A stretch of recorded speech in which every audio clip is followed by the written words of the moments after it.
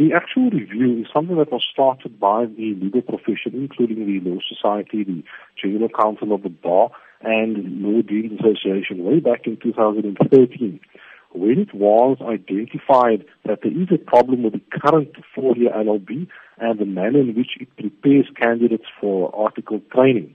We had a summit in 2013, and this current review of the various tertiary institutions arises from that. At this stage of the review, the Commission on Higher Education is saying that it is not going to include the legal profession in that review in discussing the merits of the reports and the accreditation of the various institutions, and we're saying that is wrong. Legal profession is the majority employer of the students once they graduate from this university, and we've got a valuable input to give in terms of this review. How then will you be liaising with the Council on Higher Education further to ensure that the process is carried out with all this in consideration? The Council for Higher Education had actually given an undertaking to the legal profession that it would be part of this review. That was earlier this year. They have subsequently changed their mind. They haven't communicated as to why they've changed their mind. The Law Society has written a letter almost a month ago to the Council on Higher Education, subsequent to them making that decision, questioning that decision, and providing detailed reasons as to why the profession should be consulted.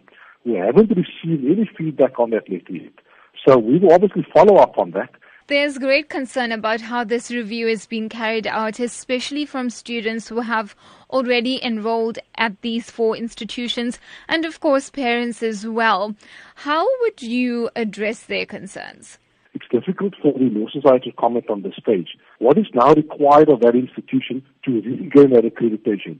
We are completely in the dark as to that process currently, so we can't make a comment in order to assist the students. This is one of the main reasons we're calling upon the Commission for Higher Education to consult with us, to explain exactly why these institutions had their accreditation taken away and what they need to do in order to regain that accreditation. It is important for all stakeholders within the legal professions to have an input.